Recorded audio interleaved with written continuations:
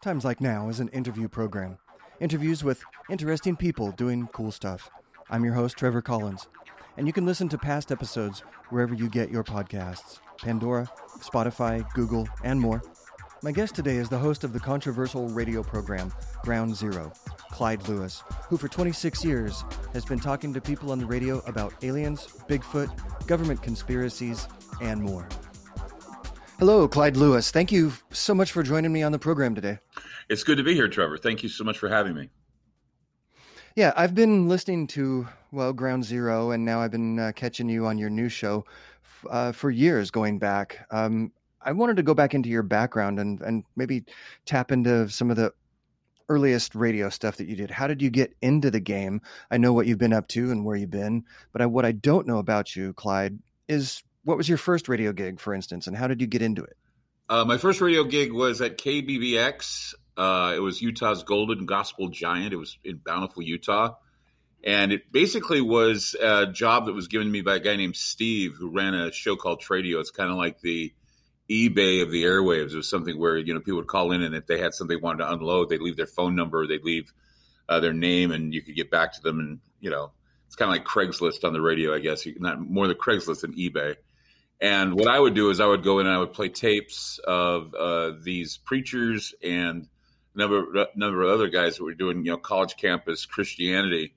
And that was my job. And it's because he didn't want to do it. He didn't want to go back and have to change the tapes. So he just had me do it while he did his show. And I got pretty good at it. And then I started doing my own production.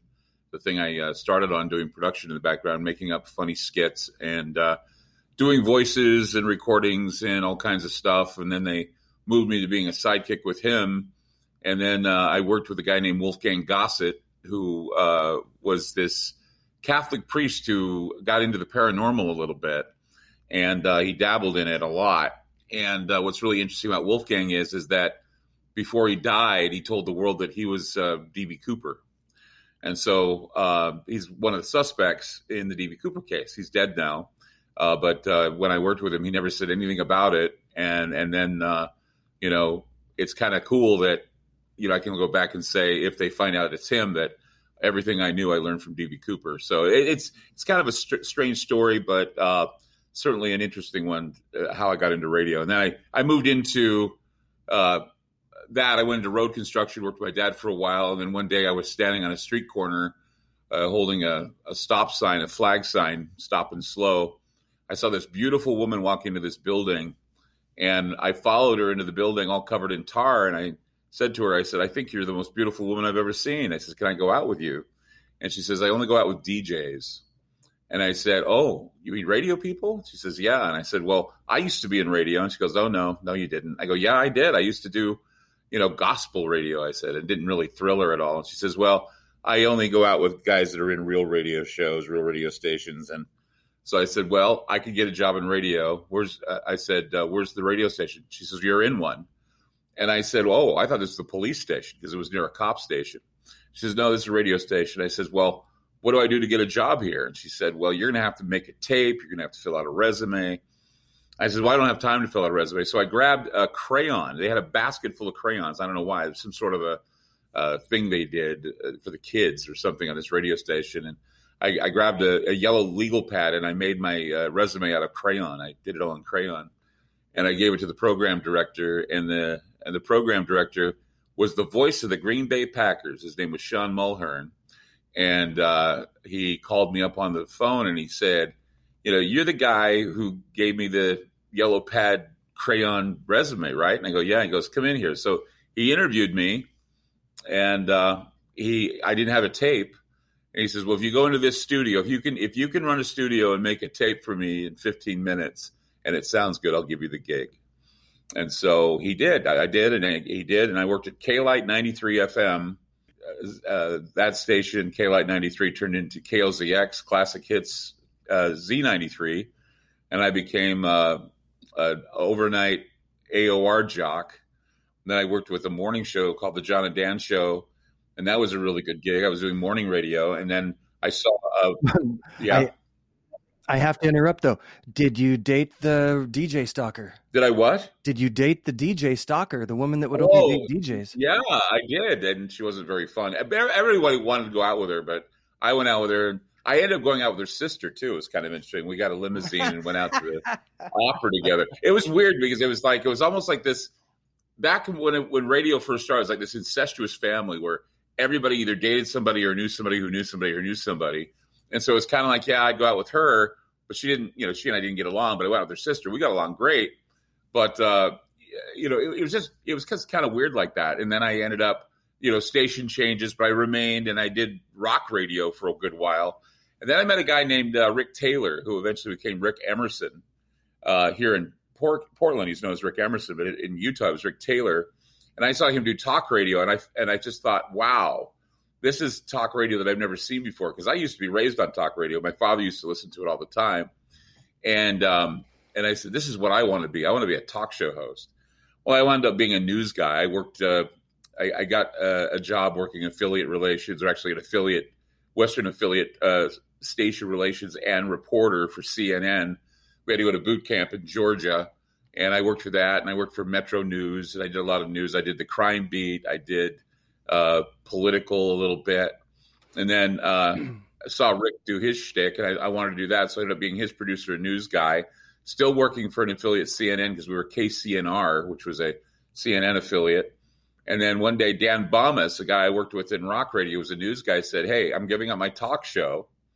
He says, there's a spot open, and I was wondering if you'd be wanting to do a talk show. And I said, oh, I'd love to do a talk show. He says, well, you got 3 hours to fill. What are you going to put in it? And I said, I don't know what I'm going to do. So I was going to call the show Cult Radio to start. They discouraged me from calling it that because we were in Utah and they thought that it would have a really bad connotation for the Mormons. So I changed it to Continuum, and they didn't like that name. So I just changed it to Ground Zero. And they says, well, what does Ground Zero mean? And I said, well, it's the beginning and the ending to everything. It's when all things, whenever things blow up, you have Ground Zero, and everything's, when things are cleaned out, it's Ground Zero. And I said, I want to be the beginning and the end of everything. I want to be the guy who says it. I want to be the guy that be the end word on all of it, the final word. And they gave me the gig, and I did it. And now, what year was that? What's that? What year was that? That was 1995. Okay. And I called the show Ground Zero. Okay. And it used to be that when I did this show, I had like these long drawn out introductions and strange sounds and all this stuff. I was influenced by a group called Negative Land, which is out of Berkeley. Yeah. I remember I listened to those shows, and that was interesting stuff. Yeah. I remember that very well. Yeah. So I used to do that, and then they told me, well, shorten up the montages. And I was like, no, this is what I do. I'm a producer. People want to hear this. They don't want to hear me talk. He says, no, they want to hear you talk, believe it or not. And so I started doing more shows that were about strange things. Like I remember I did one of my first shows was, Is Paul McCartney Dead? The other one was, if I play my records backwards, will I go to hell? Simple things that when I was a kid, I always wanted to explore and talk about, and nobody wanted to. And it became a hit, but then it started getting into conspiracy theory. And I started, remembering some of the conspiracy theories that my dad used to talk about when we were at Blackie's Barbershop back in the old days. It was barbershop talk. Mm-hmm. And so I figured that what I was doing was barbershop talk, conspiracy theory, what's going on in the world, a little bit of politics, not much, that kind of thing. Sure. The show is, for anybody who may not know, it's paranormal, parapolitical conspiracy stuff. But I've heard you called Alex Jones meets Glenn Beck. What do you think of that? Yeah, I'm Clyde Lewis. You see, that's the thing is that, people try to compare me. But what's really funny is I've been around a lot longer than those guys have, which is really weird. I mean, I started in 95. No one knew who Glenn Beck was back then. Alex Jones was a guest on my show because he did a public access thing in Texas. And I heard of him and I thought he was crazy, so I had him on my show. The problem is, the problem that happened was that when I was going gangbusters and I was really competing and making things work, I got cancer. And so I had to kind of bow out for a little while. I was still doing my show, but I had to bow out. And I had to recover. And I got hit 3 times with cancer. So while I was recovering from cancer, these guys were gaining momentum. Mm. And the only guy who knew about me was Art Bell, because I had worked with Art trying to get him online. We were one of the first radio stations to get him online to get his show all over the country. So Art Bell knew who I was, and I knew who Art Bell was. And we worked together, he and I. And, I was working, towards being perhaps a fill-in for Art. But then I got sick and I couldn't do it. And even when Art Bell quit the first time, they were going to offer me the gig, but I didn't take it because I wasn't ready for it. I said, I don't want to be Art Bell's replacement. I said, I want to be Art Bell's replacement's replacement. He'll be more successful. Mm-hmm. And sure enough, Mike Siegel got Art Bell's position when he left, failed miserably, and then they handed it to George Noory, and he's doing really well now. Right. Your show, well, and maybe I don't know what its peak was, but let's say at its peak, how many syndications did you have? How many stations were you at? Like over 200? Yeah, I'm at about 200, 175, depending on the attitude. Sometimes program directors change, talk radio changes, and there are a lot of mandates going on now for more conservative shows. I'm not considered a conservative show, even though I'm on conservative talk radio. I'm considered a middle-of-the-road kind of non-political show, and sometimes that's not a plus for me because they want more political stuff. They want more of a love-in with Trump than I'm willing to give. And I have no love for Joe Biden either. So I mean, whichever, and they find it hard to place me. So if I don't love Biden and I don't love Trump, who do I love? Well, I love me, and I love talking about the paranormal, and I love talking about conspiracy theory. I don't love talking about those guys, but we live in times where you cannot not talk about it. Sure. I mean, they've kind of in a Ghostbusters way, they've crossed the streams on a lot of these things. Crossing the mixing the waters. I had a question. This has been on my mind lately, and I've been holding off to talk to somebody about this, and I thought it'd be you.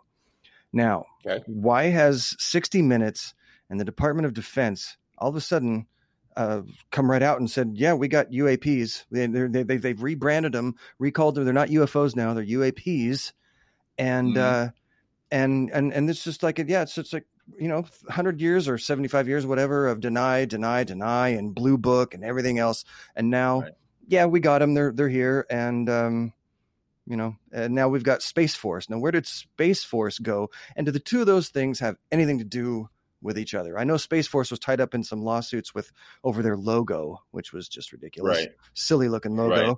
But do you think that those two things have anything to do with each other? Space Force and now all of a sudden? Yes, they do. I think that what had happened is that after Oumuamua was sighted, which was the interstellar, where they were trying to decide whether or not it was a spaceship or something else. I think President Trump saw it. I mean, Space Force was on the books for a long time. It's just no one had the wherewithal to say, let's do it. I mean, there was always these rumors of what they call a secret space program that the military was involved with when the military and the Air Force split in 1947, and it became the aerospace program. NASA is just a civilian front for a space program that's been very extensive. That's why we have Area 51. That's why we have all these other places where they do these experiments. We got, a number of, skunk works and everything who do these things. So, we've been involved with a secret space program for a while. I think what Space Force has done is it's made it legitimate. I think that SDI, or Reagan's Star Wars program, they said that it went away, but I don't really believe it did. I believe they've been fortifying space with, weapons, but they're not nukes. They've been, putting weapons up there like kinetic weapons. There's something called the Rods from God. There's something called Project Thor. When you say all these up things, there, when you say up there, where do you mean specifically? Exactly up there, where? In space, No, and on the space station, on the moon. Are they just floating? I mean. Well, I mean, if you go back to the 1950s, like 1958, the proposals they had. You can look at documentation that said that they were proposing space stations back in 1958 to make them fully operational by 1969. The only problem is that by 1969, we were kind of having this feud with Russia, but the feud was kind of silly. I mean, people think that the space race was that Russia was out to beat us in the space race. What it really was is that Russia was interested in space. And we were like that fat kid that couldn't get anything off the ground. Couldn't get it off the ground. And that's why we decided to get in the space race, is because we saw what they were doing and we wanted to be just like them. Russia was ahead of us in a lot of ways. Well, yeah, we wound up with German and Russian engineers after World War II to build our space program. Yeah. Yeah. So, well, we called it the German scientists with Operation Paperclip. And that's why it happened, was because, we wanted to get that information from the Nazis, and the Nazis had all the know-how. And that's why I brought Werner von Braun into the mix and all the others too, because they certainly had a lot of, and the Russians, they had their Germans too. So it was basically a way to create the missile gap, nuclear warfare, the standoff, and space program, because Sputnik was just a spent casing or a spent rocket tip that went off into the cosmos. And it really wasn't all that impressive, but we were scared to death of it because people say, well, how safe is our skies if we can't seem to control what's going out in space from an adversarial country? Well, yeah, I have been intrigued with this new stance that they've taken, and making the video public and putting it on 60 Minutes and letting these guys talk who have seen these crafts over the years, and now it's they've just kind of dropped the curtain and said, I thought that the shift, I should say, is rather dramatic and sudden. So yeah. It is very dramatic, actually. I think what it is that we get to a point where we just can't hide things anymore. Right. And that's the whole point. They can't keep hiding and making stuff up in order to get away with it. And soon it's going to be obvious that we have things out there, or that China or Russia has things out there that we can't account for. Well, right. And my next question was then, if we admit that these spacecraft unknowns are there, is this going to how they'll keep up in the budget, a military budget, to make planes and other weapons to defend us against the UAPs? They just continuing what will now be the space war. Budgets need to be had, and there's been no budget for space. I mean, since the Obama administration, we really haven't put any. We mothballed the space shuttle, and Orion and the others were all put on hold too. I don't know if Biden is friendly to space. I think so. From what I've heard, I don't think so. I'll tell you why. Because he certainly, whenever he's asked about UFOs or UAP, he certainly skirts the issue. I mean, even with Barack Obama coming forward and saying, well, I mean, Barack Obama used to skirt the issue. Now he doesn't anymore. He's like, sure, okay, we need to look into it. And Harry Reid and John Podesta and Hillary Clinton, they were all behind this. And now we got Marco Rubio involved. And I think what's going on here is we're seeing now a bipartisan view of this. And I don't think President Biden, he has any idea, just like President Trump, I don't think they have any idea what's going on, because I don't think intelligence is speaking to the president. Right. I mean, when President Biden was spoken to recently about UFOs, he was with the South Korean leader, and he says, Barack Obama has said that these UFOs are real. What do you think? And he says, ask him. And then he walked away. Biden has always been, from what I remember, he has always been awkward and uncomfortable talking about space issues. Right. And so I'm hoping that somehow he can get that vision again. Right now, his focus is on getting COVID taken care of, which he's doing a good job of. And his focus then will be on green matters. And this has been something that Obama did. He basically took some of that space budget and pushed it into the green matters. And that's the thing. We need to find a balance here, because I think that a lot of this is lopsided. I think we really, really want to go into space. What's our purpose? Are we going out to seek out new life and new civilizations? Or are we basically getting the UAP, UFO situation being brought forward as a threat so that we can ask for more budgetary openness about war in space? And I think the latter is more of the truth than anything else. Well, I mean, time will tell. We'll watch what develops. Wanted to, speaking of COVID, what do you think of the vaccine? I mean, I just got my second shot today. Do I have a microchip in me? Should what's going on there? What do you think? Well, I don't buy into these knee-jerk conspiracy theories that are basically there to detour the mind into places where people who don't use their heads go, and that's one of the reasons why I'm turning into the referee here. I'm becoming the guy who says, okay, Well, there's something to this story, and let me tell you why there's something to the conspiracy theory. It doesn't necessarily mean that this is what is happening, but there is something that gives you precedent in wondering why people ask these questions or why they think they're getting chipped. There have been, in fact, many patents that were produced before the vaccine was released that stated that they would be putting things in our bodies like what are called nanotech. The nanotechnology means biology, and that we have polyethylene glycol that basically takes the lipid nanoparticles and bonds them in the body for the mRNA reaction to spike the proteins to get rid of the virus. Well, people think, oh, nanites, immediately, chip. Well, yeah, they're about the size of a grain of salt. They're about the size of sand, and we get nanobites and nanochips in everything we do. We eat them. We sleep with them. We have them in our paint. They're everywhere.